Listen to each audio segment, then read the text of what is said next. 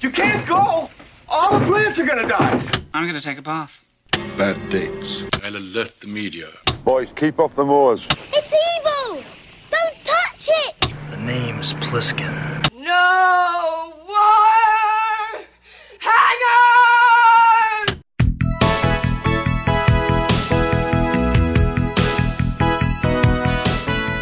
Welcome to Vintage Video, where we're rewatching the 80s so you don't have to. We'll be reviewing every major film release of the 1980s in chronological order, overanalyzing what you've seen and spoiling what you haven't. I'm Patrick O'Reilly. I'm Jesse Bayless. And I'm Richard Wells. And today we're discussing Improper Channels, released April 17th, 1981. It was written by Maury Ravinsky, Ian Sutherland, and Adam Arkin, based on a story by Ravinsky, directed by Eric Till, and released by Crown International Pictures. I'm guessing Adam Arkin is related to Alan. He is a son. He is one of many sons of Alan Arkin, who actually host a podcast together reviewing movies. Oh. Just listen to their Howling review. Do they review their own movies? I don't great. know if I they loved do, it. but Adam is actually in another werewolf movie for 1981. Oh, what is it? He's the main character of High School Howl. What is it called? High School Howl. That's it.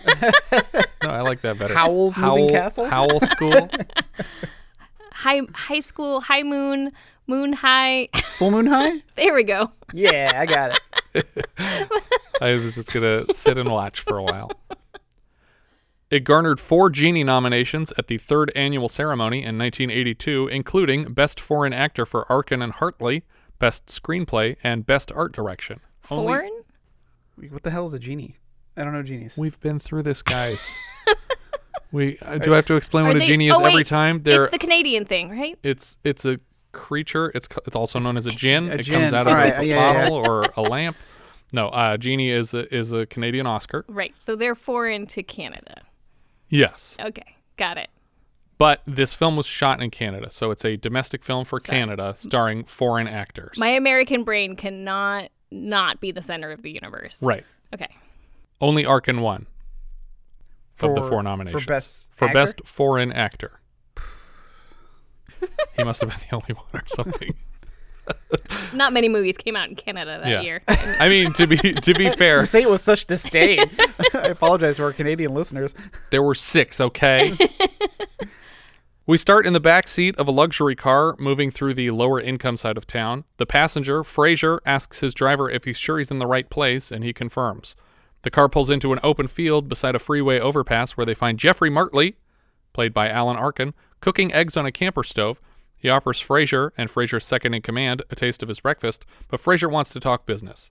They have a problem. They roll out some blueprints to review because they're having wind problems at another job site.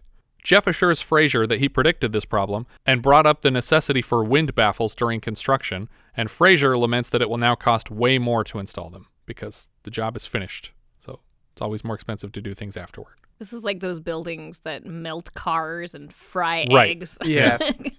Surprisingly, his assistant here confirms Jeff's account that the problem was brought up and dismissed. I was not expecting that from who you expect to be this like suck-up character. Yeah. Well, also he seemed kind of keen on getting down on that breakfast too. Yeah. Like it seems like they were old friends, but nothing about this relationship seems like it's very long lasting. No. Like it seems like he was hired to do a job and then they dumped him when it was done. Right. Jeff offers to look over the plans and find a cheaper solution. Before they leave, Fraser asks how long Jeff expects to be living out in this field without a phone, and he seems to think he'll be back home soon in a couple of days. So, I mean, I know we're going to get into it here in just a second. Right. But it seems like he could find somewhere else. Yeah, he's an architect. He could afford to live somewhere. I think he doesn't care. Yeah, but I think he took it as an excuse to go camping. Yeah, I guess. It seems like we're supposed to feel like he's like in a really bad way, and I don't believe that he is. Yeah, if you could park in literally any neighborhood, why did you pick under this freeway overpass? Yeah. I guess it's just the place where the cops aren't going to shoo you away because it's low income. But he has an office. He'd probably be living out of his office. Does he have an office? I think so. He's an architect. But he seems like he's a independent contractor who just gets brought in for jobs. No, they fire him later. From a specific job. Okay. Well, I think the point is that it's very unclear. Yeah. But the reason he's staying here is because he's been evicted from his home for marital marital problems. By his wife. Right. Right. We cut to his home where his wife, Diana Martley, is working under a car. Nearby, their daughter, Nancy, hands Mommy tools from the toolbox. Daddy shows up, and Nancy jumps into his arms. He asks about a Band-Aid on her arm, and she blames a hot chocolate spill. Jeff finds Diana under the car and asks what she's doing, and Nancy blurts out that she's writing an article about all the things women need men for and decided to try her hand at stuff. Apparently, there's nothing wrong with the car. I'm not sure how all the wrenches were being put to use. It's clear from the exercise that she plans on being alone long term. Nancy tells Diana about Daddy's secret plan to go camping this weekend, and she reminds him that it will likely rain, but he insists that it's just the backyard and they can come inside if it gets bad. Eventually, she agrees, but when Nancy heads back to her room, Diana freaks out over him making her look like the bad guy again. Did he, though? He just wanted to go camping. She expressed a concern, and he responded, and she approved. I mean, I think to the kid, probably won't think anything of it, but the mom's right, and, that it's going to rain? Well, that it's going to rain, and it's going to rain really bad, and that it's not a good idea to go camping, and he put her in that position. Right, but it's camping in the backyard of this house, and like he said, we could just come inside if it rained. Like, I don't think this is the kind of marital disagreement that warrants like, oh, you made me the bad guy. And it's like, it's literally a nothing request that there's no reason, there's no way either of these people would be upset in this real situation. I know. I don't blame her at all for being upset because it should have been a discussion. He should have asked before he told the kid, and she could have put her foot down without the kid knowing. I guess that's what she wants. She wants this to have been a conversation that they had without the kid around. But I stand by my claim that I don't think either one of them would need to ask permission to set up a tent in the backyard and do a fun thing with their kid. It just seems like, yeah, we'll try it. If it doesn't work out, it doesn't work out. That's fine. It's not like it's a huge commitment for anything. Yeah, I guess. I just think that it's a discussion, and maybe the discussion could be, how about next weekend when it's not going to rain like a monsoon? Sure. And, and then you've had a discussion and you don't have to be against each other. Thank you for joining Dr. Richard Wells, who's marriage counselor to Patrick and Jesse. I also felt like it's indicative of problems already that maybe he's constantly doing stuff without her supervision but at the same time, I get the impression too that he kept this a secret from her because he knew she would say, no, you can't camp in the backyard. Yeah. And he just wanted to do it, and it's easier to ask for forgiveness than permission. Well, also, I think that she's probably upset that he's showing up constantly to the house when they're supposed to be separated. Right. And while she wants to kind of get a feel for what it's like to be without him for a little while, maybe she'll change her mind, maybe she won't, but she needs that time alone, and he is just there constantly finding any excuse to be around her, including, I'm going to have a camp out, and if it gets bad, like maybe he already knows it will, I'll come inside and I can sleep inside the house. But he does admit fault here, and he apologizes to her for planning this thing without talking to her. She reminds him that if they do get rained into the house, that under no circumstances will they be sleeping together, and he agrees. She asks if he's just telling her what she wants to hear, and he admits that that's exactly what he's doing. Jeff and Nancy assemble a tent in the backyard while Diana works on her article in the house. Impossibly, she can hear them as though they're setting up the tent in her office and keeps getting distracted, refusing to close the window. They, quote-unquote, finish the tent, and it looks like Leonardo's desk. What do you think of my desk? I made it myself. And I have all these pieces left. It's great. If the point... I was thinking about this afterwards. She's working on the car in an attempt to understand the male job of like things like fixing the car, but clearly since he doesn't know how to set up a tent, he probably doesn't know how to fix a car. He doesn't know how to fix a car. He's definitely not the kind of guy to fix a car. Diana steps outside to offer her thoughts on the tent that her architect husband has constructed. Not bad, huh? Hunchback of Notre Dame was a tent. That's what he'd look like. Nancy and Jeff hop in the tent, and we flash forward a couple hours to a terrible storm ravaging the tent. So, this happened to me. Okay. This whole event happened to me.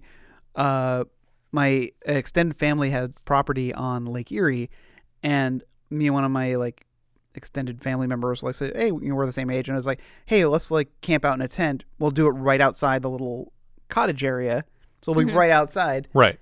Seemed like a perfectly good idea. Got our sleeping bags, it's gonna be great. Middle of the night, booming thunder, and then all of a sudden the tent just started whipping because the wind just kicked up so immediate. Yeah. And we were just trying to gather all our stuff because I had my Game Boy and all my games. Oh my God. In I'm the like, tent? in the tent because I was playing games. We had a lantern so I could play games. I'm like trying to shove everything into my sleeping bag so I could haul it out there. And we as soon as we got out of the tent, it was just pouring rain, just like horizontal rain. And we had to abandon the tent because like we're not going to try to unstake it in this weather. Yeah. And everyone from inside the house came out to us because they knew we were outside once they heard the storm. It's like, oh, we got to get them. It was so surreal that it just kicked up out of nowhere. Yeah. And this, because that's not how it happens in California. Yeah. In California, a storm takes 2 days to start. Inside the tent here, Jeff is face down in a puddle as water gushes in, and he looks fully dead. Like his nose and mouth are underwater. And there's like 2 or 3 inches of standing water in this tent already. Yeah. Diana hears the storm and moves to check on her drowning family. Jeff tries and fails to calm Nancy. Daddy, I'm scared. Don't worry about the thunder, honey. It's just everybody in heaven clapping. At our impending deaths. Diana rescues her daughter from the tent, even while Jeff argues that they're barely wet at all. And he's underwater right now. Jeff follows her to the house and she locks him out, which is exactly what she should have done if he thinks that it's comfortable enough out here to keep a child out here. Right. And then it's like, okay, then you deal with it all night and then So- tell me how great it was in the morning. I think this reinforces the fact that he's not great at making decisions. Yeah. Well, I think what he would have done in 5 minutes is moved into the car with her, like he does himself here after he gets locked out. But I like that she locked the door because he was saying, no, we're fine. We're going to be great out here in this tent. Enjoy. He stands in the rain and watches his wife dry off his daughter inside before moving to sleep in the car. In the morning, Diana leaves Nancy in Jeff's custody for some reason before leaving the house. Nancy asks if Daddy can stay for dinner tonight, and Diana says, Daddy's busy, which is clear code for no, he is not invited. That Jeff intentionally misinterprets, announcing that, oh no, I'm totally available, and I'll bring the wine. Like, for sure there was going to be wine, and I will bring that part, because I don't have to do anything for that. You cook a whole meal, and I'll buy a $2 bottle of wine at the store. Yeah, again, kind of a dick move. Yeah. $2 Chuck. Yeah, it's the best. Nancy's hard to understand in places, but I think she says, Mommy doesn't sound incompatible anymore. Mommy doesn't sound incompatible anymore. No, she doesn't. So maybe you can stay for breakfast too. But when you force words into a kid's mouth that they don't know to make them sound precocious, it just doesn't really work right. We cut to a business park with a fountain where hurricane force winds are whipping things out of people's hands and yanking away people's hats. Jeff stands with Frasier and has a quick fix right away.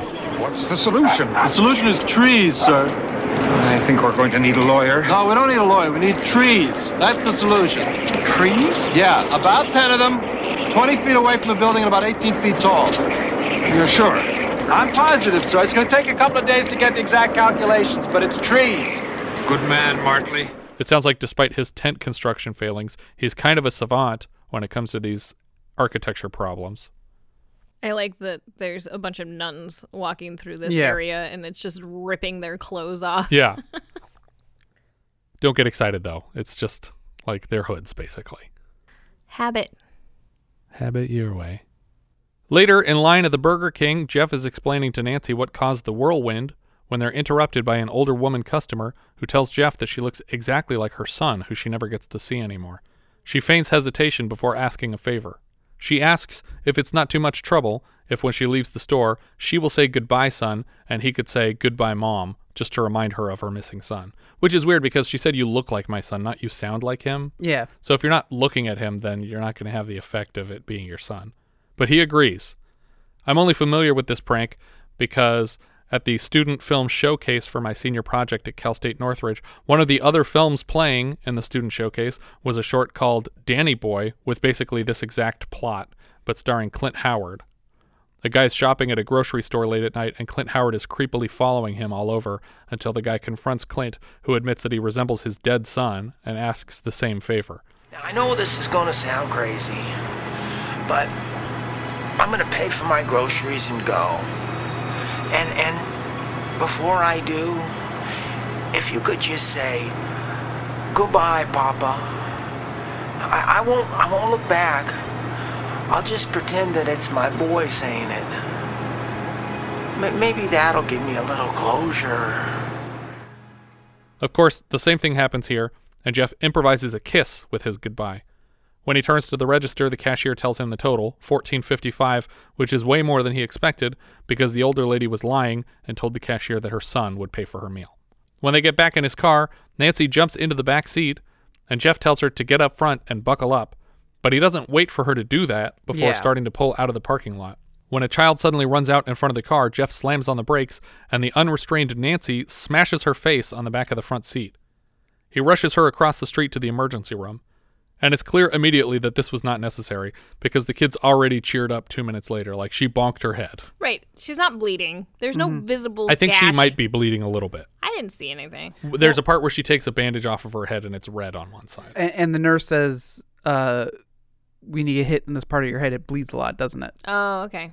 Because he insists on keeping secrets with her all the time, and she knows seatbelts are required, she offers to lie to everyone that she simply fell down, and they make a pinky promise, which is mistake number 8,000 probably in this guy's life. Jeff talks through the injury with a nurse as she types up the details. We cut to the tail end of a couples therapy session. A man and woman leave the counselor's office, and she advises them to call her if they ever feel an urge to physically assault each other. They're barely in the elevator before the man starts beating his wife again. Ha! What a funny joke. Hilarious joke. It fits in with all the silly fun She's hitting him having. back. I mean, not that either of that is okay. I'm Right. just saying. She's hitting back. Back in the hospital, when the nurse learns that the girl was injured in a car, she switches to a different form, which requires a copy be sent to the police. Is that a thing? I bet it is. Yeah. Like, even if you get like minorly injured in a car, you have to inform the police? I think if it's a child that's injured in a car, and that because children are supposed to be in car seats, or at least buckled at the time. Not in 1981. Yeah, they were still required to be buckled at the time, and I think that it just goes to Child Protective Services basically and police to judge the situation. Jeff tries to talk her out of using the car form because obviously he doesn't want the police to get the wrong idea, but it wouldn't really be the wrong idea because he was driving the car with his daughter not in a seatbelt. The couple's counselor, Gloria Washburn, moves to speak with some coworkers about how well it went with the couple, the Necropolises, who were already fighting in the elevator. Gloria begins talking to Nancy about her injury, and Nancy says that she just fell. Then she adds the detail that she fell off of her tricycle, even though these people already know what happened. Well, she's trying to keep up her end of that pinky promise. Right. But he didn't, so now their answers are inconsistent. Gloria starts putting clues together. Conflicting testimony, evasiveness, the bump on the forehead, and the burn on the arm. A woman enters the lobby and starts unloading her personal history on Jeff, including a long string of relatives who died in hospitals, and he stands to go find his daughter. Gloria pleads with the doctor to remove Nancy from her father's custody, and the doctor says the best he can offer is to ask to keep her overnight. Jeff is introduced to Gloria Washburn from Social Services. The doctor tries to sit Jeff back down in the lobby with the sad hospital-phobic woman, but Jeff just wants to see Nancy. Look, why don't you sit down and we'll have a little bit of talk about it, okay? I don't want to sit down. I just want to see my daughter. Tell me the truth. Tell me what's going on. I'm telling you the truth, Mr. He's lying. They killed her. Look, we just wanted to keep her in overnight for observation. Wait a minute. You just told me she was fine. She's dead. Face it. Gloria tries to drag Jeff into her office for a conversation, but he resists, so she accuses him of child abuse in front of this whole lobby, which, spoiler alert, he's technically guilty of. That's what it's called when you drive your car without buckling your kids in and you let them just ragdoll around the back seat. And then he goes fucking berserk. Yeah. Yeah. It's like this point on in the movie, he does absolutely the wrong thing every turn. Everybody does. Mom's a bit guilty too, handing out boiling hot chocolates like a late 90s McDonald's. Jeff is furious at the claim and moves to attack her when he is held back by multiple orderlies. He winds up a punch and he misses but knocks out a cop before turning to run out of the building. So in a row, he attacked the social services lady, tried to attack hospital employees, punched a cop, and left the scene. And his daughter. Yeah. Unless Jeff stays separated from his wife or the kid is rehomed, I'm calling whatever happens a sad ending. Jeff gets home and admits everything that happened to Diana, including that he was required to leave his daughter at the hospital overnight. Now, take it easy. She's fine. The doctor says she's fine. What doctor? The doctor at the hospital. What hospital? Mercy Memorial Hospital. Well, Jeff, why the hell aren't you there with her? I had to run out of there because by accident I punched a cop in the mouth. By accident, you punched a cop. I was trying to hit an orderly. I hope Diana has learned her lesson about ever leaving a child with this man in the future. Also, it was an accident, I guess, that he hit the cop because he was intending to hit somebody else. And everybody seems to agree that it was an accident. Like, everyone who witnessed the event knows that it was an accident. But it was never okay to hit anybody. Yeah, like exactly. You would go to prison for assault regardless of who it is. No. It was attempted assault on someone else. Luckily, I did get a chuckle at how the cop thing resolved, just because Yeah. it was like, how are we going to get him out of this cop thing? Yeah, because that's like a big deal. Diana makes a move for her car to leave. Where are you going? Well, I'm going to the hospital. Where the fuck do you think she's going? You left your 6-year-old at a hospital with strangers. Jeff offers to go with her, but Diana convinces him to stay here. He tries calling the hospital many times to check on Nancy, but the lady working the hospital switchboard keeps connecting him to an Indian-American lab technician. I'm not certain, and I couldn't confirm this anywhere, but the doctor has such an exaggerated accent that I almost thought that he might be dubbed over with Alan Arkin doing an impression of an Indian-American accent. It did seem like this guy's voice was ADR'd. Yeah. Yes, what is it? I'd like some information about my daughter, please. She's a patient. Am I working on the blood? I don't know what you're doing. Listen, my boss is gone and my assistant is nowhere to be found. And I am doing the work of 3 men and I can't answer the phone all day long. Listen, I'm very sorry for the inconvenience. Can you please do me a favor and just put me through to patient information? I am not a switching board lady. Please! Obviously, the lab is no help because they don't know where his daughter is and they're not doing work with her blood, and repeatedly hangs up on him. When Diana gets there, she sees Nancy in bed and agrees with the doctor to let them keep her overnight, and they can pick her up in the morning, which secretly gives them enough time to get things squared away with CPS. Diana comes home and tells Jeff the plan. She tells him not to worry and that it wasn't his fault, but it 1,000,000% was. Yeah. She has to force him out the door to avoid sleeping with him, but laughs about it like he didn't just hospitalize their child. Back in the hospital, Gloria has somehow acquired a massive computer readout of Jeff's entire life story dating back to the 5th grade. A technician operating the computer lab, Sherman Hu, assures Gloria that everyone's information is quite simple to access in this computer age. It's very simple. Everything everybody ever did is just being out there, taking up space in the computer somewhere. Computers everywhere, filling up and waiting. All you have to do is know the language. They'll tell you everything. She admits to him that she's not legally entitled to this information, and he agrees not to tell anyone he gave it to her. But so does he? I'm confused about who this guy is. He works in the computer. Who is who? Who is who? He works for Child Protective Services? Right. This is the social services building, not the hospital anymore. Why does their computer have access to all of this? It has access to the internet, and he's using it to access databases outside of the building. Okay, but I feel like a lot of the things that he's accessing, and maybe this was just because people didn't know that you have to protect information on the interwebs. Probably. But like police reports and stuff like that seem like a lot of that stuff might not be readily available to everyone. Correct. I think he's going above and beyond and trying to access all information he can for her because he likes her so much. Mm-hmm. And in doing that, he's accessing all these databases that should be better guarded but aren't in this early internet time. Well, and even if they are guarded, he is someone who can get past it to get the information that he needs. Okay. Yeah, he's Cameron Vale. He's, hacking with his brain. Sure. But Alan Arkin isn't, and we'll get to that later. Right. No, you just need a book. Yeah. Once you got the book, then you're good. How to hack. Uh-huh. Hack the Step planet. 1, hack. Draw the rest of the owl. I don't know if that would play, but I get it. There's a whole subreddit for that that's called Draw the Rest of the Owl. It's just like people Is this skipping. like a pirate turtle thing? No, Yeah, it's totally. kind of like that. The draw the rest of the owl thing is a joke about this one pamphlet that didn't give enough instructions on how to draw an owl. And so people post to the subreddit whenever instructions leave out huge important steps. Because it starts off with draw a circle and a square. And so you see, like, I guess an owl-like shape. Okay. And then it's draw the rest. And you just see this perfectly drawn owl.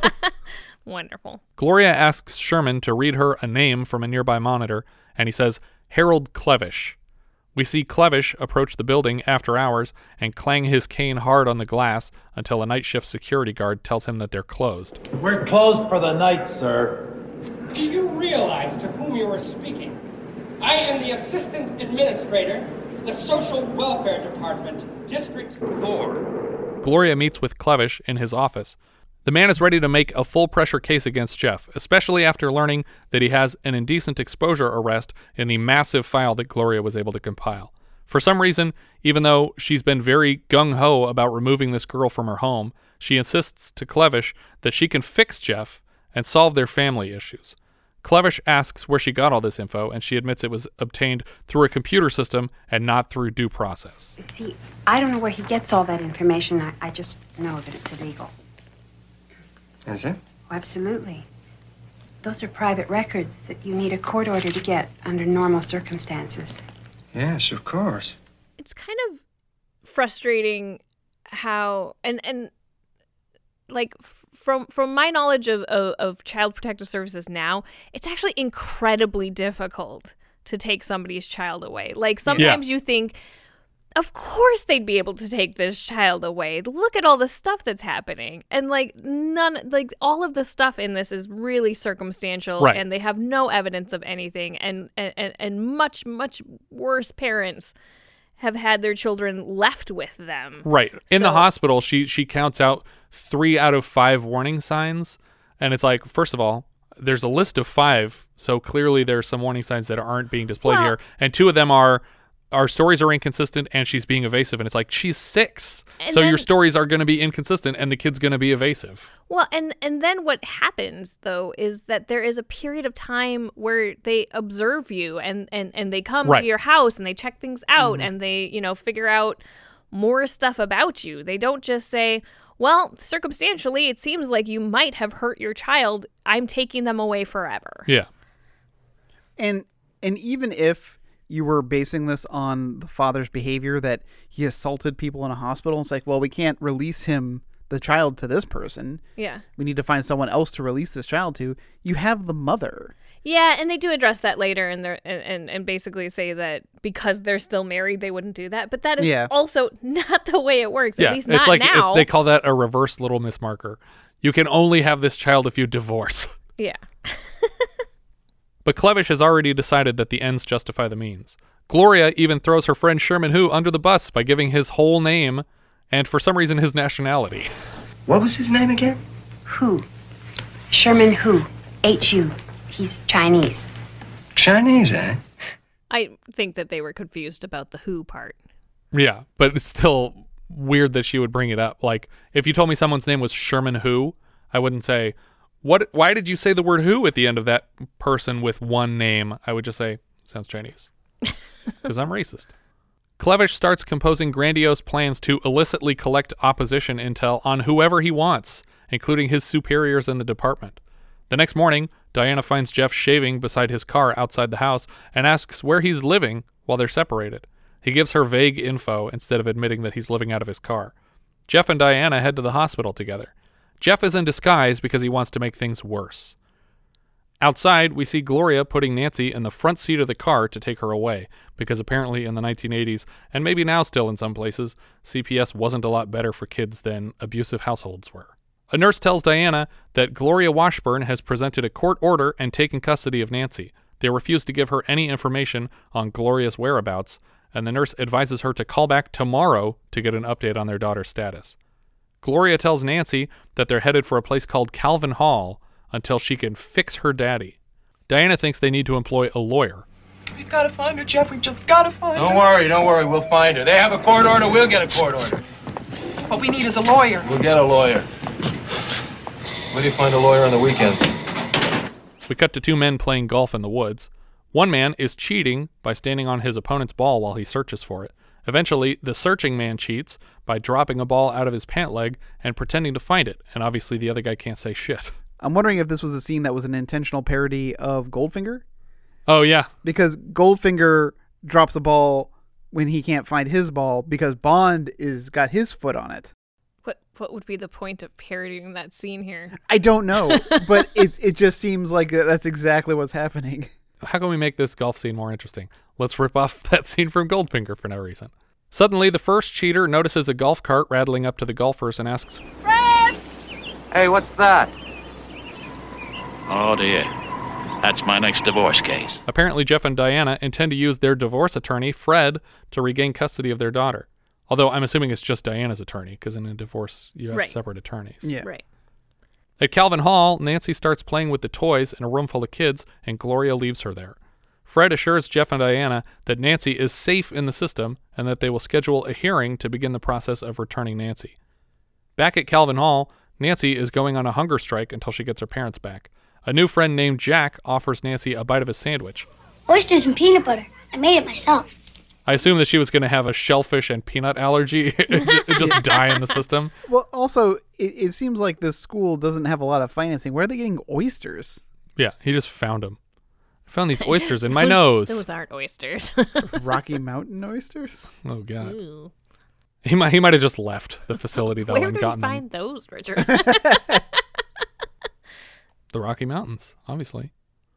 John Denver's full of shit. Say that. She gives Jack the candy bar that she was just given by the adults trying to convince her to eat. Clevish goes to meet with Sherman Hu in his computer lab. Sherman buzzes Clevish into the lab. Harold Clevish? That's right. Chinese? Yeah. Clevish has brought Hu flowers and a box of chocolates as a weird bribe to utilize his computer system in the future. At home, we see Diana trying to reach Gloria by phone, pretending to be Gloria's mother. She's told that it's Gloria's day off, and she demands a home phone number, insisting that she already received it from Gloria, but it was stolen in a mugging. To her own mother, you won't divulge this information? What kind of a hospital is this? What do you mean you don't believe me? After she hangs up, their attorney Fred buzzes the front door. He just got back from the hospital where he learned that Jeff assaulted a cop, which is obviously a felony, and they will definitely not see Nancy before a hearing now. Why would they not have told their attorney that he punched a cop on the way out?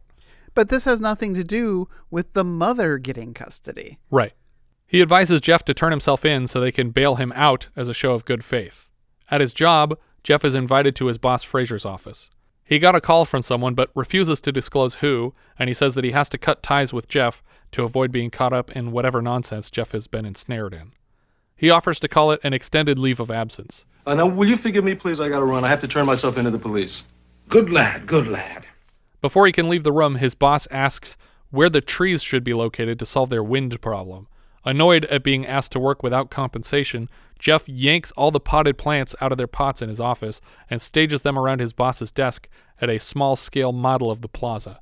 Fraser is obviously annoyed enough about his dirty desk to fire Jeff officially on his way out. At the police station, Jeff tries to turn himself into the sergeant, played by Harvey Atkin again, who we keep seeing and stuff. Once the sergeant realizes who he is, they all laugh it off. It turns out they all fucking hate the cop that he punched, nicknamed Old Ironball. All the cops shake his hand and take pictures with him, and that's the end of that. They just dropped any charges for what he did. That's what I was saying. Like, how can we get... Like, the writer is like, how are we going to get him out of this cop thing? It's like, maybe the other cops hate this cop and they drop the charges. And that's it. We cut to a Japanese restaurant where Jeff explains to Diana that he won't face any assault charges because they aren't pressing them.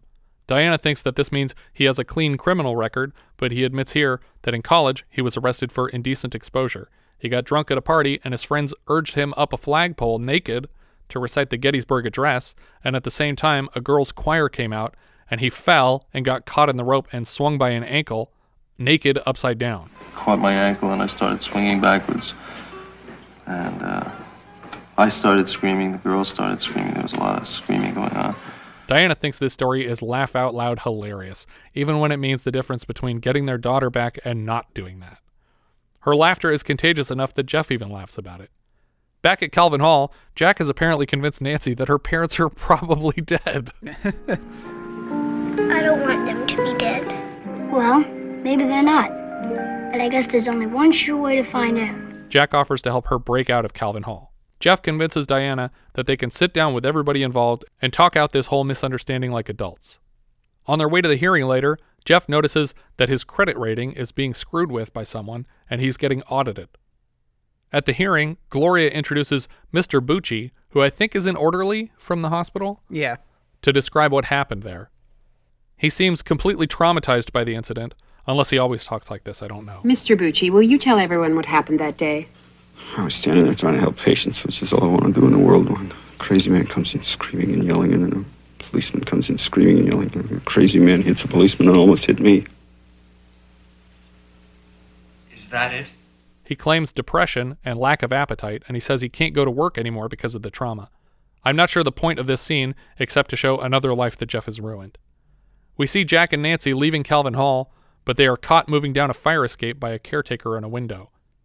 Back at the hearing, Clevish brings up Jeff's criminal record to the surprise of their attorney, Fred. One of the ladies on the commission is super horned up for details about the charges of indecent exposure and asks for Jeff to share all the lurid details. Jeff insists that the charges were pled down to misdemeanor and dismissed. I find myself fascinated by this charge of indecent exposure, and I'd like more details if that's possible. I'd like to point out that the charge was ultimately reduced to a misdemeanor and that the event took place over 20 years ago. I'd still like to hear the details. Well, you're not going to hear any. They're in the file, Miss Klein. You've got them already. No, I don't. So she tries to grab the file from in front of him, and he snags it back quickly. Because I think if she looks at it, she'll notice, oh, where did you get this? This is a lot of information. Gloria brings up a whole new thing, a warrant issued for his arrest sometime between the indecent exposure and the cop assault. He says he had 28 unpaid parking tickets as a protest against the rezoning of their street, and a judge issued a warrant. So again, although these are minor strikes against somebody's character, these are not things that would allow somebody to take your child away from you. Yeah. They're nowhere near that scale. Clevish assumes this is a joke for some reason. Back at Calvin Hall, Jack talks Nancy through the process of stealing a car, and again, they are caught. What are you doing, children? Nothing, Mrs. Wharton. Back at the hearing, Gloria wants to bring up that she got Jeff fired as evidence that he can't hold down a job. Are you employed, Mr. Martley? Not at present, no. Then it's safe to say that you're unemployed, then. Yes, that's a safe thing to say. I just like his delivery. It's just an arc in delivery. Yeah. It's so infuriating to me here, though, that at no point does anybody defend themselves. Yeah. Say, well, I was just fired because somebody brought up all of this stuff about me and they fired me because of it. Or I didn't abuse the child. He literally never says that in this entire movie, that he is innocent and did not abuse his child. Right. I mean, I'm just going to say it now. I found this entire movie infuriating. And at this point, with exactly to your point, when people are just aren't just saying what they need to say or aren't saying anything when they need to be doing something. Instead they're like, oh, I came to a crossroads. I can do this responsible thing or that responsible thing. Yeah. I'll punch a cop and run off instead of either of those.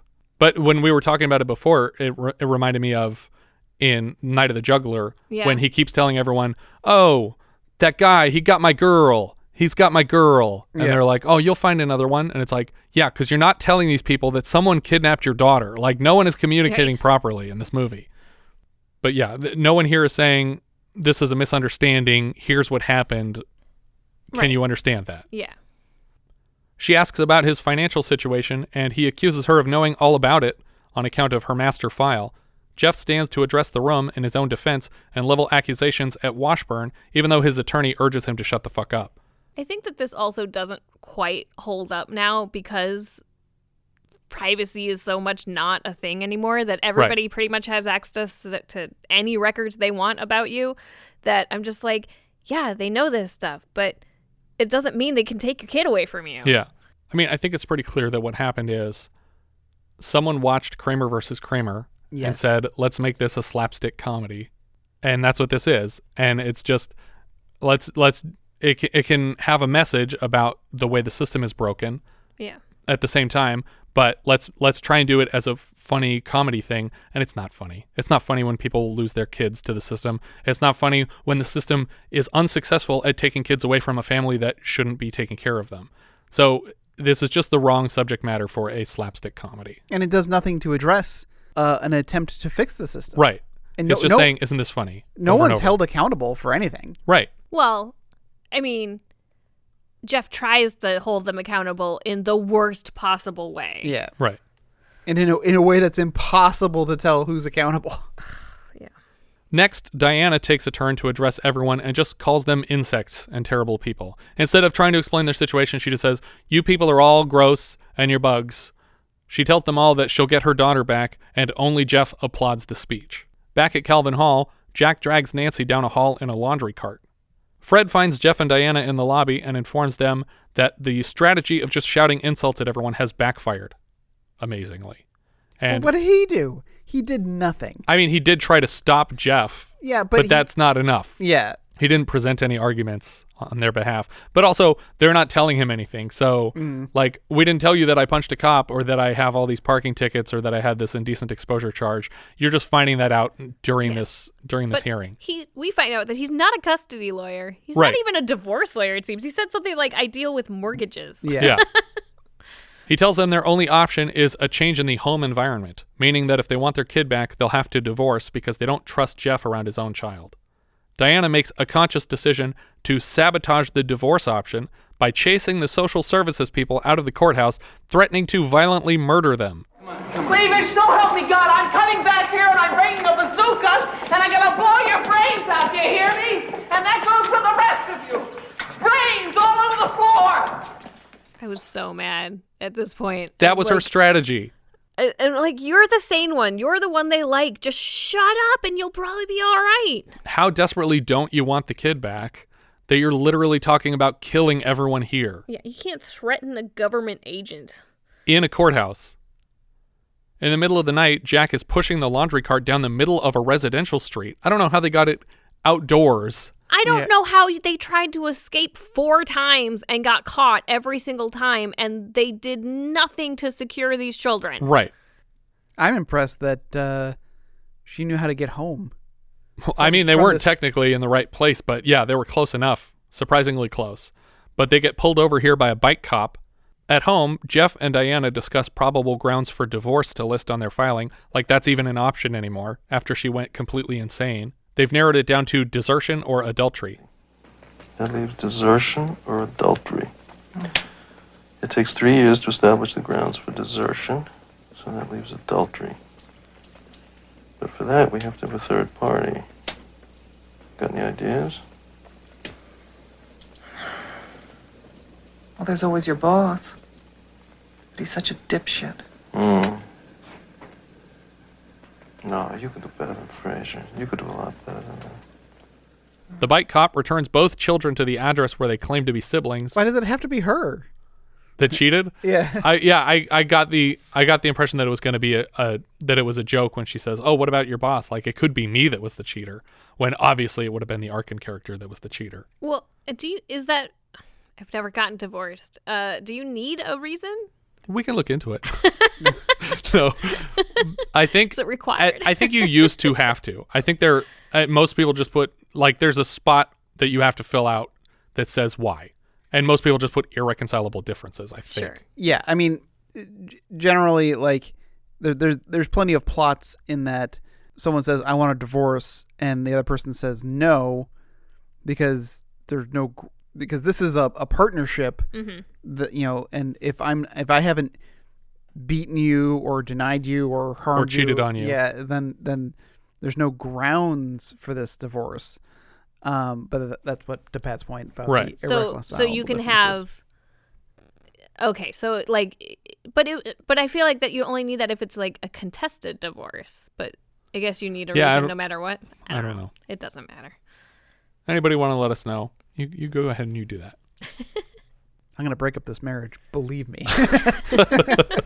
The bike cop returns both children to the address where they claim to live, and they claim to be siblings. These your kids? Huh? Hi, Daddy. Hi, Dad. The cop says he caught them 8 miles away, but next time they might be found by some maniac. The cop even threatens to call social welfare, but gives them a pass this time. After the cop leaves, Jeff points out that this isn't really a solution, and that if they don't admit that they have her, they'll be charged with kidnapping, which is the only smart thing that he's said so far. Yeah. But that's why you just straight up call the police immediately. Right. Like, you don't try to come up with some hairball scheme. You don't even let that cop leave. Right. Be like, come back here. You say, no, they escaped from social welfare, and we are pressing charges. Yeah. I really love the reaction from Diana here, though, because she's angrily coming to terms with what he said when he's like, we can't just keep them because we'll get charged with kidnapping, and she says, Do something then, would you? Quickly, Jeff, please do something, because if you don't, I'm going to throw myself into the trash compactor. Don't do that. Give me a second. Jeff's new plan is to call Fred over tomorrow. He wants to get to the bottom of this information leak. I don't know why he cares so much about the information leak. Everything's out in the open, doesn't matter. It's completely irrelevant. But he says he needs to get to the bottom of it. So tomorrow, Diana and Fred are going to go to the orphanage to see what they've done with Nancy. What do you want me to do with Fred? I want you and he to go to the orphanage and find out what they've done with our kid. But she's here. They don't know that. Aha! Right. She's so excited by the plan. The next morning, as the mission begins, Jeff suggests that they synchronize their watches. I got 10 to 8. I have 8:10. Close enough. Jeez. Nancy asks if they can please adopt Jack, but Diana worries that he might have a family. Jack admits that his parents and entire family are gone, and Diana mentions all the paperwork involved. Jack says he understands completely, and Diana just agrees to adopt him without consulting with Jeff at all, the guy who she chewed out for planning a backyard camp out without her permission. Oh, heck, what the hell? I mean, why not? Sure. Yay! Congratulations, Mrs. Martley. You're the mother of an 85-pound baby boy. Cute, Martin. For some stupid reason, they told their attorney, Fred, that they have their kids back before perpetrating this ruse on the orphanage, and on the way, he can't help admitting it when they try to act out their plan. Well, and at this point also, Fred just seemed to have gotten a lot more incompetent. Right. When we first meet him, he's, although he is cheating at golf. He's capably cheating. He's capably cheating, and he talks about needing writs and being prepared to go to court and things like that. And now he's like a bumbling oaf where she's having to coach him into things to say. Right, but if they didn't tell him that they had the kids back, then they are in the back seat. But they don't have to be. That's the problem. Leave them unsupervised. No, leave them supervised with Jeff. Leave them with Jeff at the house while you do this part of the day. Not everything needs to happen at the same time or even on the same day. Just leave the kids at home with Jeff. Well, Jeff while doesn't you take need the attorney do to the what orphanage. he's doing at all. So right, but for some reason, not only does he do it on the same day, he does it at the exact same time, so they can't watch the kids. But there's no reason to bring the attorney in on this unless you just want him to screw up later, because you want him to be as upset as he would have been if he didn't know. So don't tell him. But they plan this whole thing together, and they're doing role play on the way there to act out, okay, here's how we're going to trap them in this conversation. And the first thing the attorney says is, we've got Nancy Martley. No, Fred, we want Nancy Martley. Yeah, we want Nancy Martley. Why? What do you mean, why? She's your daughter. You want her back, don't you? Fred, I'm playing a character. Oh, yeah, right. Let's try again. For an even stupider reason, they brought the kids with them, and she plans to leave the kids under a blanket in a hot car while they fuck around at the orphanage. We'll keep the windows rolled up so no one can grab you. Yeah. So they don't hear you, and they won't see you because you're going to keep this quilt over your heads. These children should be taken away. Yeah. Meanwhile, Jeff is at the hospital impersonating a surgeon. He orders Gloria Washburn to pediatrics and then rushes into her office to look for clues. In her filing cabinet, he locates her file on him. At Calvin Hall, all the kids are lined up and interrogated as to how 2 children escaped. Even though it seemed very simple and they were able to leave the building 4 times the same day. And the woman found them those 4 times. Right. And she's shocked that they actually made it out one of the times. But what are these kids going to say? They went outside. Like, none of these kids knows anything. We didn't see a kid that has insider information. They're just going to say, hey, you know that laundry cart that's also missing? They rolled that out of the door at the front of the building. That's where they went. Diana and Fred meet with the woman in charge of Calvin Hall, Mrs. Wharton. Do you remember the last time we had people snuck out by a laundry cart? Going ape? Yeah.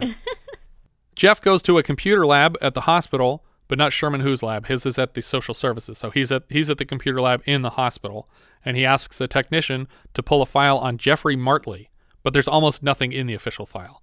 There isn't that much on Martin J. There isn't that much on him. Then where the hell did all this stuff come from? I don't know. You don't know? Well, I can find out for you. Well, why don't we do that? Why don't we do that before the patient's guts spill out all over the table? Can I see that, please?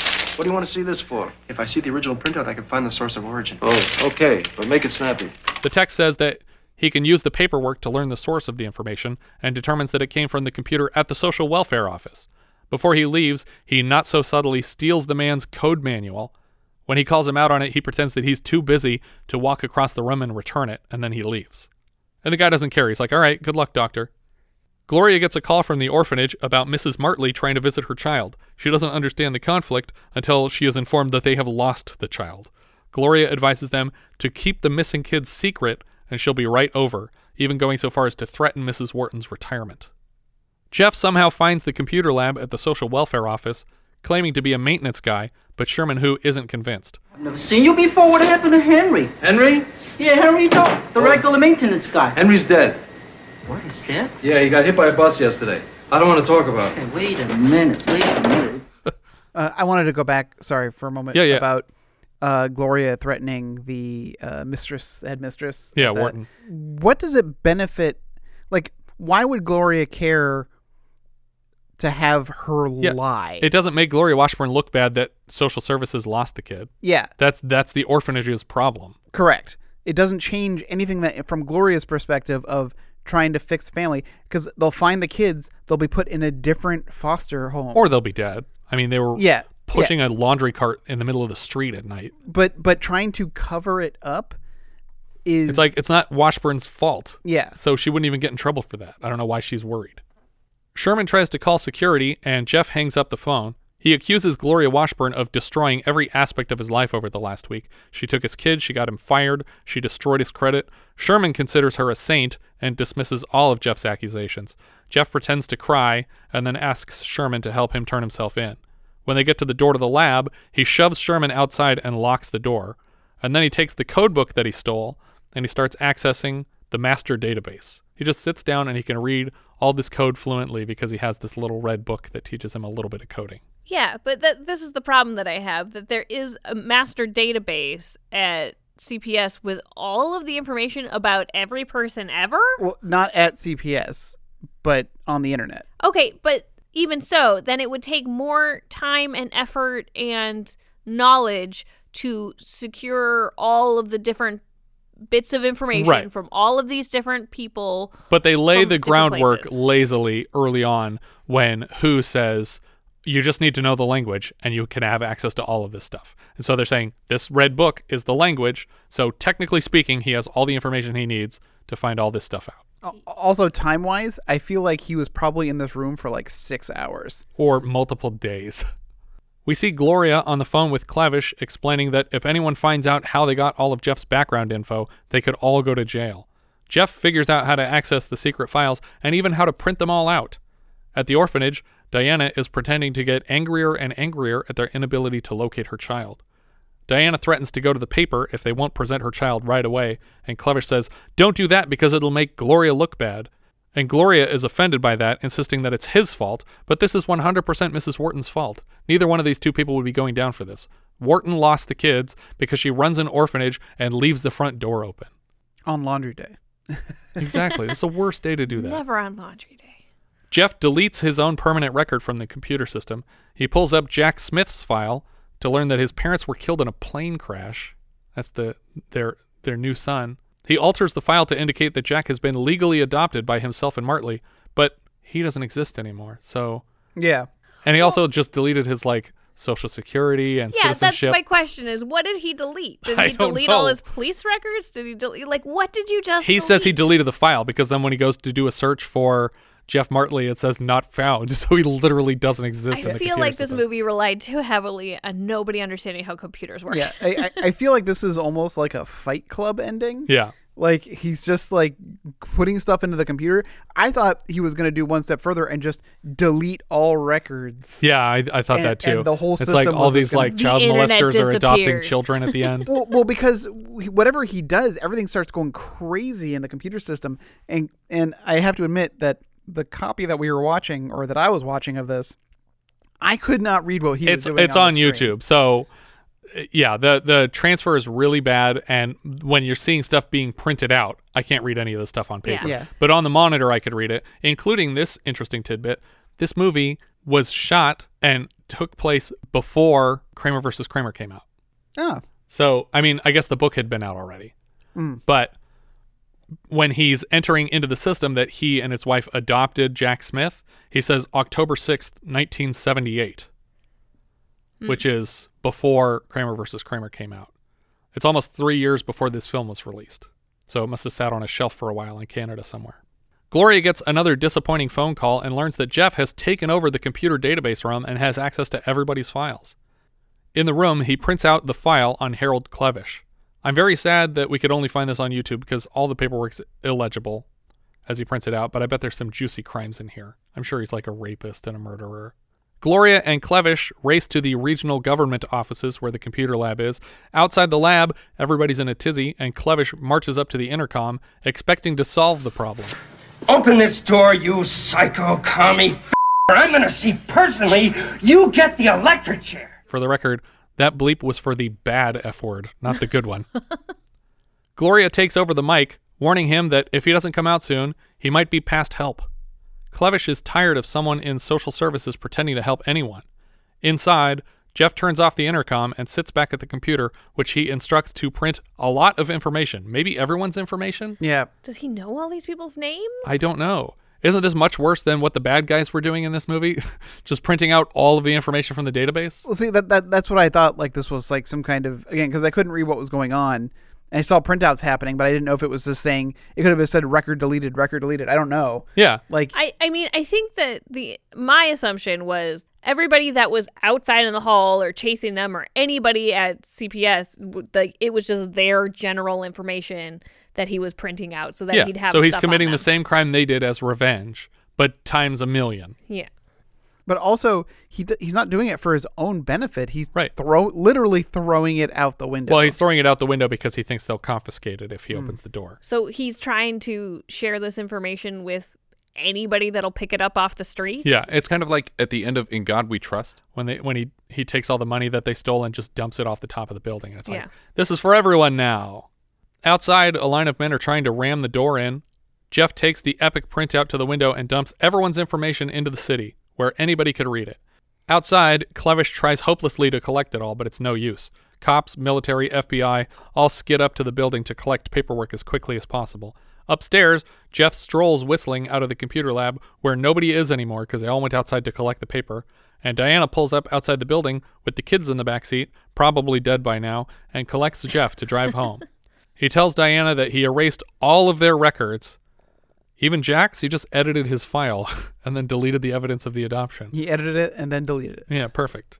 And But that's the end of our also, film. They still know who you are. Right. If they look you up and you're not in the database, that's a red flag. If they look up this kid that's disappeared, that's a red flag. And say, wait, you adopted him? That's not right. We didn't do any of the paperwork for that. No. Computers replaced reality completely. I don't... Even today, there's no paperwork to indicate any adoption that has taken place.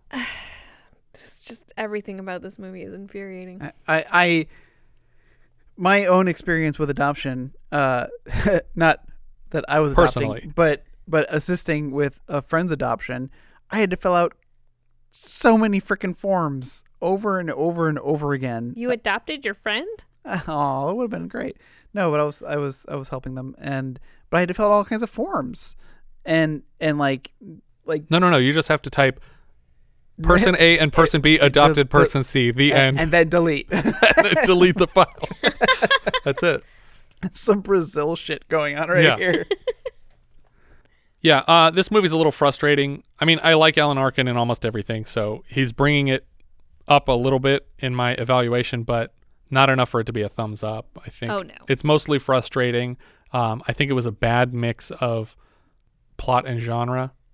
Yeah, like especially towards the end when it gets to be this kind of like I referenced Fight Club in Brazil. Right, yeah. Where it's trying to be this kind of like message about technology and privacy, or it doesn't hold up at all. Yeah, it's very Fight Club at the end, actually. Yeah, because all the data is being destroyed. Well, and like I also mentioned like Simon, just because of like the technology aspect of it, but because he has like this moment where he's like thinking to himself, and you're seeing like these weird fade-ins of like machines and his face. And it's like, what is this? This movie hasn't done anything like this before. I thought this was going to be either a drama or a comedy, and it ends up being, I guess, a bit of both, but nothing. Yeah, it's if it were good, comedy. If it were good, it could have been a dramedy, but instead it's just a comma. Mm-hmm. A comma. It's the opposite mix. C-A-M-A. Yeah, I get it. And the bigger problem for me is that I don't understand what happened in the last scene. I don't know if he deleted everyone's information. I don't know if he printed everyone's information. I don't know if he printed specific people's information. I don't know if that was all Clevish. That whole room full of paper was Clevish's file. Well, everybody freaks out, though, that he's printing this stuff and runs outside. So I feel like he's printing everybody's stuff. But and it also seems like government officials track down and collect all of the paperwork that he throws out the window. I don't know. So nothing happened as a result of this. And what's going to happen? Somebody going to steal your identity? That's about the worst of it. They literally, we've already established that any information that he threw out the window just now is inadmissible. So nobody's going to get charged for anything that they did here.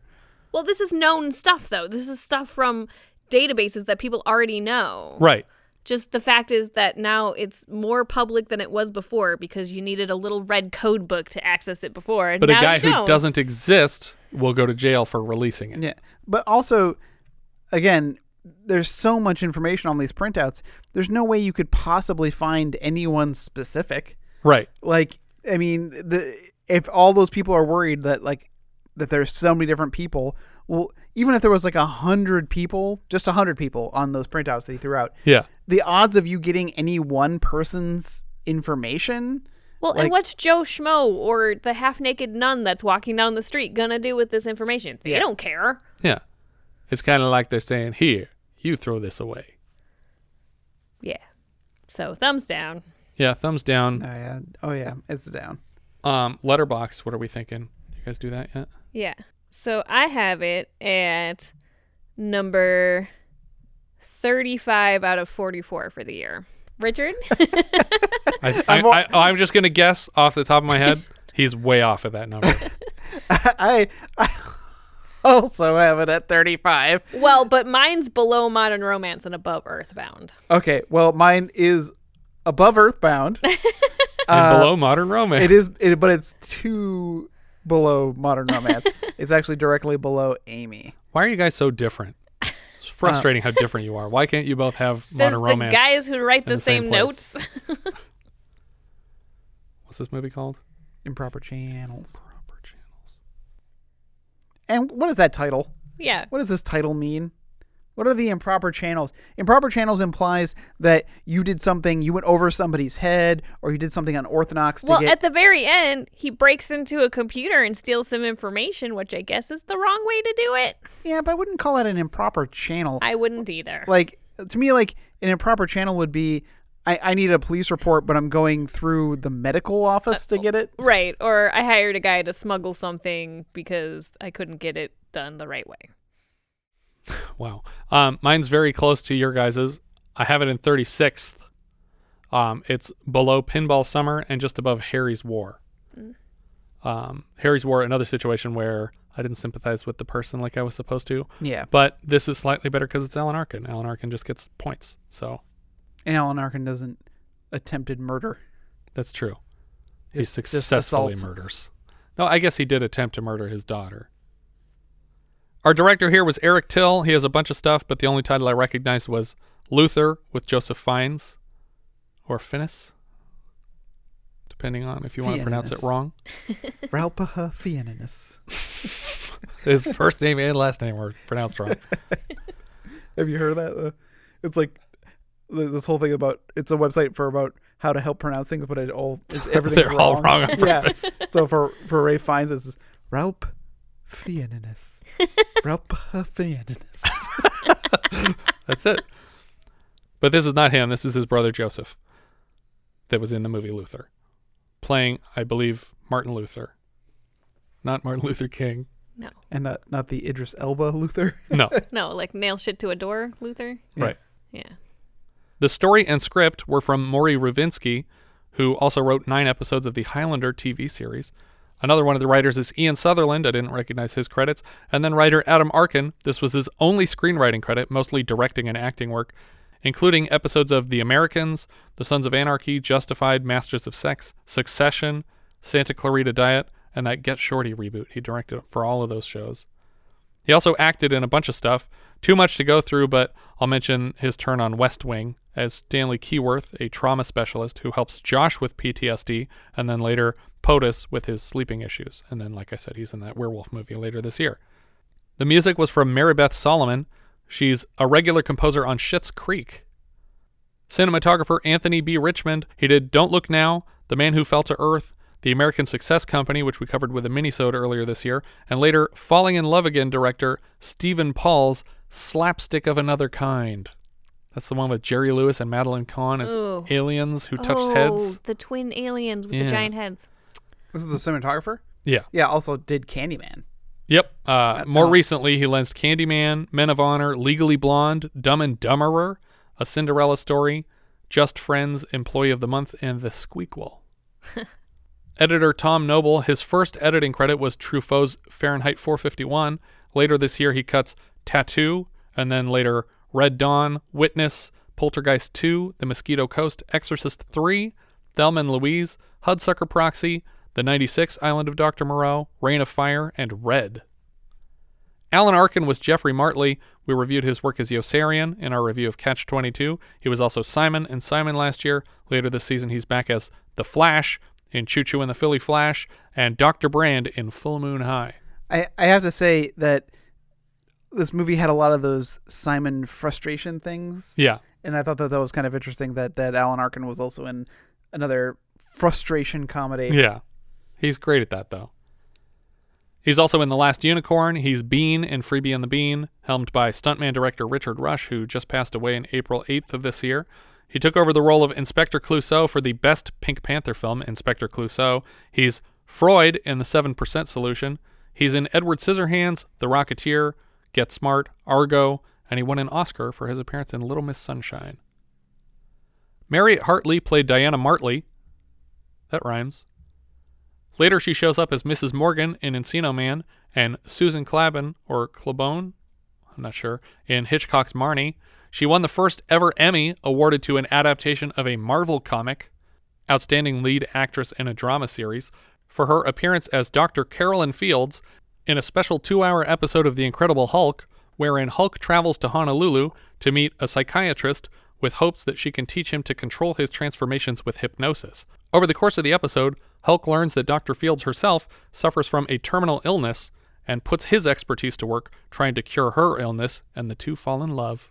Listener Stephen Sperling also pointed out to me that she reprises Katharine Hepburn's Rose Sayer character in a TV movie sequel to The African Queen, also called The African Queen, opposite Warren Oates in the bogey role. IMDb describes it like so. After the events of The African Queen, Charlie and Rose are recaptured by the Germans and forced to tug one of their big cannons that could bring the Nazis victory against the local Allied forces. Monica Parker played Gloria Washburn. She plays Namu in Police Academy 2. She's Tindermash in The Road to Wellville. She has a bunch of Lifetime-looking TV movie credits, and she also has a story credit on All Dogs Go to Heaven. Yeah, I saw that, and then I looked it up, and there's like 1, 2, 3, 4, 5, 6, 7, 8, 9, 10, 11 story by credits. Oh, really? On All Dogs. But here's the thing. They're all with an ampersand. Interesting. So they did it together. It was a big, huge... It's like a writing group? Yeah, it must be a big collaboration. Now, there's a screenplay credit as well for David Weiss, but he's also one of the story by credits. That reminds me of Mulan has like 30-something credited writers for it. But that's probably a lot of Disney stuff, because that stuff's in development for so long. Yeah. Harry Ditson played Harold Clevish. He's back later this year in Ragtime and Reds, and he's also Duquois in Top Secret. Danny Higham played Jack. He's Ben Marshall in Death Ship last year. I think he's the kid that like tries to eat the candy on the boat. Oh. And they take it away from him. He tries to drink black water out of the fountain. Some people should just die. He also pees on the deck of the ship when they get there, I think. Yeah. He's like, he has to pee. It's like, just go. It's like, there's an ocean all around and you peed on our boat, you dumb. Ruth Springford played Mrs. Wharton. We saw her previously in The Changeling as Minnie Huxley, the senator's mole at the real estate office. I don't know why he needs a mole at the real estate office. Philip Aiken played Motorcycle Cop. He's the general in Cube 2 Hypercube and General Wilkes in The Sum of All Fears. Probably same universe. He's also Dr. Vermeil in Iceman and Dr. Allen in the RoboCop reboot. Same universe. Yeah, he's really into those sci-fi. Harvey Atkin played Police Sergeant. He was Morty in Meatballs, and we just had him as the bus driver in Atlantic City, where we mentioned that he plays the delivery guy from Floyd's in John Landis's The Stupids. Also the voice of King Koopa. Oh, that's right. On the Super Mario Brothers Super Show? Yeah. Nice. Richard Blackburn was Frasier's assistant. He's currently Chester on the new Netflix series Jupiter's Legacy, which I think is superhero adjacent. I haven't watched any of that one. Yes. Have you seen any of that? I haven't. I've just seen one frame, I think, of people standing behind a throne. Yeah, it's just I just watched the first episode of Invincible. I was like, whew, I need a break from that already from the first episode. Another superhero streaming show. Yeah, Invincible's so freaking good. Ken Camero Taylor played City Official. He plays a coach, probably a hockey coach, in Happy Gilmore. He played 3 characters in 3 separate MacGyvers, including Brett Thompson in Thin Ice, Jerry in Runners, and Neil in Live and Learn. More recently, he played Judge Hankerson on the Flash TV series in multiple episodes. Leslie Carlson played Bucci. That's the person who was traumatized by their experience at the hospital. He's a Cronenberg regular in titles like Videodrome, Dead Zone, and The Fly. Last year, he was a marshal in Nothing Personal, and this season he's back for Circle of Two. He shows up in 2 MacGyvers, Ma Dalton and Passages, and he's also the Christmas Tree Man in A Christmas Story. Gilly Fenwick played Dr. Flange. Dr. Flange. I'm sure one of these people was Dr. Flange. I would say that's either the doctor in the lab or the Indian stereotype. Or do you think it was the guy that said, I'll keep her overnight? Oh, possibly. No, that was like Dr. Apthgar or something like that. He's the voice of Kanga Khan and the Leader in the Hulk animated series in the 60s. He also voiced the Lizard and Vulture in the 60s Spider-Man for one-off appearances each. Joyce Gordon played Dr. Peacock. She's the lunch lady from Billy Madison. Stop it, lady. You're scaring us. I made them extra sloppy for you. Also, lots of voices on the Super Mario Brothers Super Show from Joyce Gordon. But nobody specific. No characters I recognize. Alf Humphreys was Orderly Number 2. He was William Drake in X-Men 2.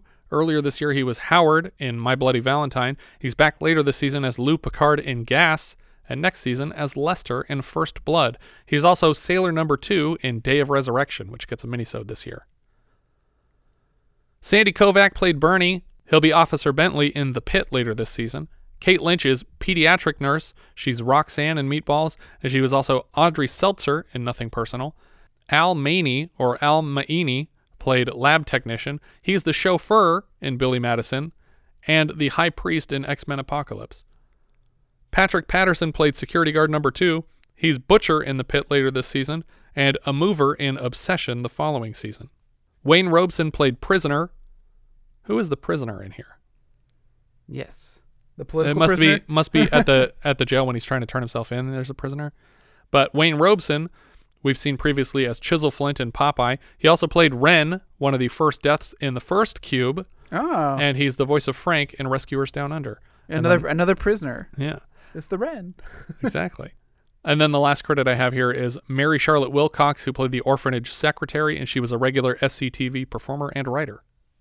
I only wanted to bring up because I was going through the cast and I said Ted Turner. Yeah, not that Ted Turner. Not that Ted Turner. I think that's everything for Improper Channels. If you guys have any thoughts you'd like to share with us, we're Vintage Video Pod on Twitter, Facebook, Instagram, and Letterboxd, where, as I've said before, you can find each of our full movie rankings for the year. We can also be found at vintagevideopodcast.com. We also have a Discord now. Join the 24/7 movie chat and share your thoughts on episodes past, present, and future at vintagevideopodcast.com/Discord. And if you're listening on YouTube, Don't forget to subscribe. Thank you so much for listening, and I hope you'll join us next time when we'll be discussing Lion of the Desert, which IMDb describes like so. In 1929, Italian fascist dictator Benito Mussolini appoints General Rodolfo Graziani as colonial governor to Italian Libya, with orders to stamp out all resistance from Libyan nationalists led by rebel guerrilla leader Omar Mukhtar. We leave you now with the trailer for Lion of the Desert. 20 years. 20 fruitless years we've wasted on this war. What are we fighting in reality? Desert tribesmen? Ghosts? I want their leader brought here. I want him brought to me. I want the revolution crushed. I give you Libya, General. Benito Mussolini!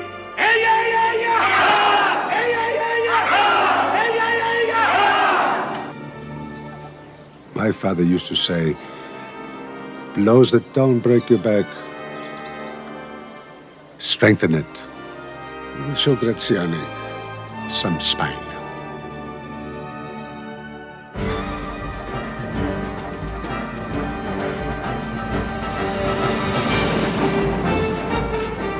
We will fill their wells.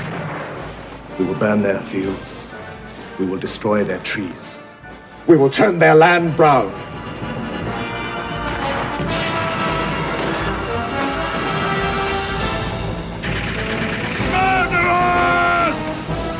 Why do you not surrender? You cannot win this war. Your blood against their metal. They take this land by day, but by God, we take it back by night.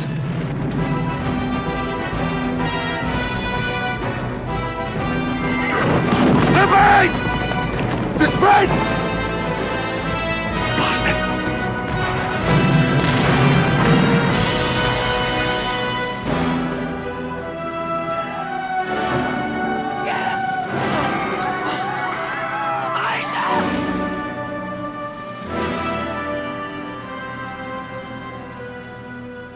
We win or we die. And don't think it stops there. You will have the next generation to fight, and after the next, the next.